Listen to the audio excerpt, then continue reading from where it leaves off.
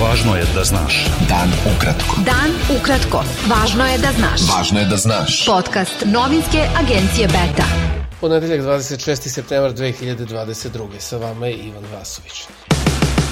Dokument koji su prošle nedelje u Njujorku potpisali ministri spoljnih poslova Srbije i Rusije raspored je sastanaka tokom 2023. i 2024. godine, a nijedan deo ne predviđa sastanke delegacije Srbije ili Rusije na najvišem nivou, prenosi Blic. Blic, pozivajući se na dokument koji list dobio iz diplomatskih izvora, navodi da dokument ne sadrži ni jednu stavku u vezi sa bezbednosnom situacijom povodom agresije Rusije na Ukrajinu. Ambasador Europske unije u Srbiji Emanuel Joffre izjavio je da je Srbija potpisala dokument o saradnji sa Rusijom u vreme kada već 7 meseci traje ruska agresija na jednu suverenu zemlju i u trenutku kada je Rusija počela da sprovodi odluku o mobilizaciji 300.000 svojih građana za rat sa Ukrajinom i da preti upotrebom nuklearnog oružja. Američki ambasador Christopher Hill izjavio je da očekuje od Srbije objašnjenje o tome kakav je dokument o saradnji potpisan sa Rusijom nakon razgovora u Ujedinjenim nacijama u Njujorku. Ministar spoljnih poslova Srbije Nikola Selaković izjavio je da Srbija od Hrvatske, koja brani teritorijalni integritet Ukrajine, očekuje povlačenje priznanja nezavisnosti Kosova. Selaković je istakao da je pozicija hrvatske diplomatije po ovom pitanju najblaže rečeno protivrečna, jer Hrvatska danas brani teritorijalni integritet i suverenitet Ukrajine, pozivajući se upravo na princip suverenosti i nepovredivosti teritorijalnog integriteta država, a istovremeno Srbiji uskraćuje ista prava, što nije ni principijelno ni dobrosusedski. On je saopštenjem reagovao na izjavu šefa hrvatske diplomatije Gordana Grlića Radmana, koji je ranije izjavio za Albanian Post da Hrvatska očekuje da će dijalog Srbije i Kosova rezultirati pravno obavezujućim sveobuhvatnim sporazumom o normalizaciji odnosa i da je priznanje neizbešno.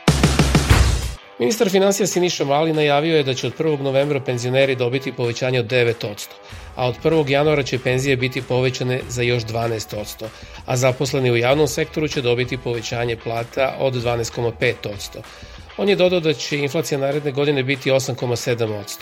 Mali je rekao da građani ne treba da budu zabrinuti ni zbog javnog duga koji je 31,5 milijardi evra, jer Srbija sve obaveze otplaćuje na vreme. Meštani čačanskih sela Pakovraće i Baluga odbili su nove predloge koje su dobili od predstavnika nadležnih institucija i nastavili su blokade radova na izgradnji deonice autoputa Preljina-Požega i Preljina-Pojate, zahtevajući isplatu zemlje koja im je oduzeta za izgradnju puta. Jedan od učesnika blokade u Pakovraću, Miloš Nikolić, rekao je agenciji Beta da ih je tokom vikenda posetio direktor javnog preduzeća Putevi Srbije Zoran Drobnjak, koji im je ponudio novu cenu za oduzetu zemlju, koja je prema njihovoj oceni i dalje neprihvatljiva. Delegacija Stranke Slobode i Pravde, koju predvodi predsednik stranke Dragan Đilas, otputovala je u Sjedinjene Američke Države, gde će se zvaničnicima u State Departmentu, Nacionalnom savetu za bezbednost, Kongresu i Senatu razgovarati o pitanju Kosova kao i o spoljnoj politici Srbije. Uvoz srpskih proizvoda na Kosovo nastavlja da raste svakog meseca, a Srbija je od zemalja CEFTA sporazuma o slobodnoj trgovini najveći izvoznik na Kosovo. Podaci su Kosovske agencije za statistiku. Beta. Dan ukratko. Budi u toku. Češko predsjedavanje EU pripremit će božićni paket sa predlozima za reformu bloka, čiji je cilj da privuče one članice koje nisu uverene da su reforme potrebne. Ostaje nejasno kakva će biti sudbina paketa, rekao je ministar za evropske poslove Češke Mikulaš Bek, dodajući da će njegova zemlja verovatno insistirati na fleksibilnosti procesa proširenja. To bi omogućilo Ukrajini, na primjer, da uđe na jedinstveno tržište, rekao je češki ministar. Broj poginulih u pucnjavi u školi broj 88 u Iževsku, Ruskoj republici Udmurtiji, porastao je na 15, a među žrtvama napada je i 11 dece, saopštile su tamošnje vlasti. Napadač je pre nego što izvršio samoubistvo ranio 24 osobe, od čega 22 dece.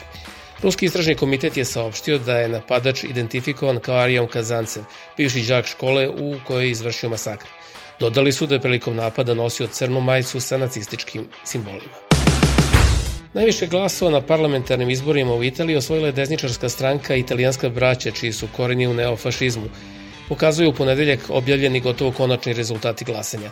Ovim uspehom otvorena su vrata za formiranje prve tvrdo desne vlade Italije posle Drugog svetskog rata, a na njenom čelu trebalo bi da se nađe liderka italijanske braće Giorgia Meloni, koja bi takođe postala prva žena premijer u istoriji Italije. Koalicija desnog centra, u čijem je sastavu i stranka Giorgia Meloni, osvojila je 44% glasova izašlih na izbore.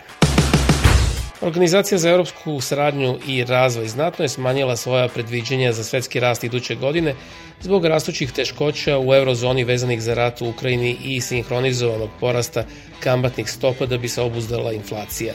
U saopštenju objavljenom u ponedeljak OECD očekuje da će svetski BDP biti 2,2%, odnosno na 2,8%, što je bilo prognozirano u junu, a da će u zemljama eurozone biti rast od samo 0,3% u odnosu na 1,6% koliko je prethodno prognozirano.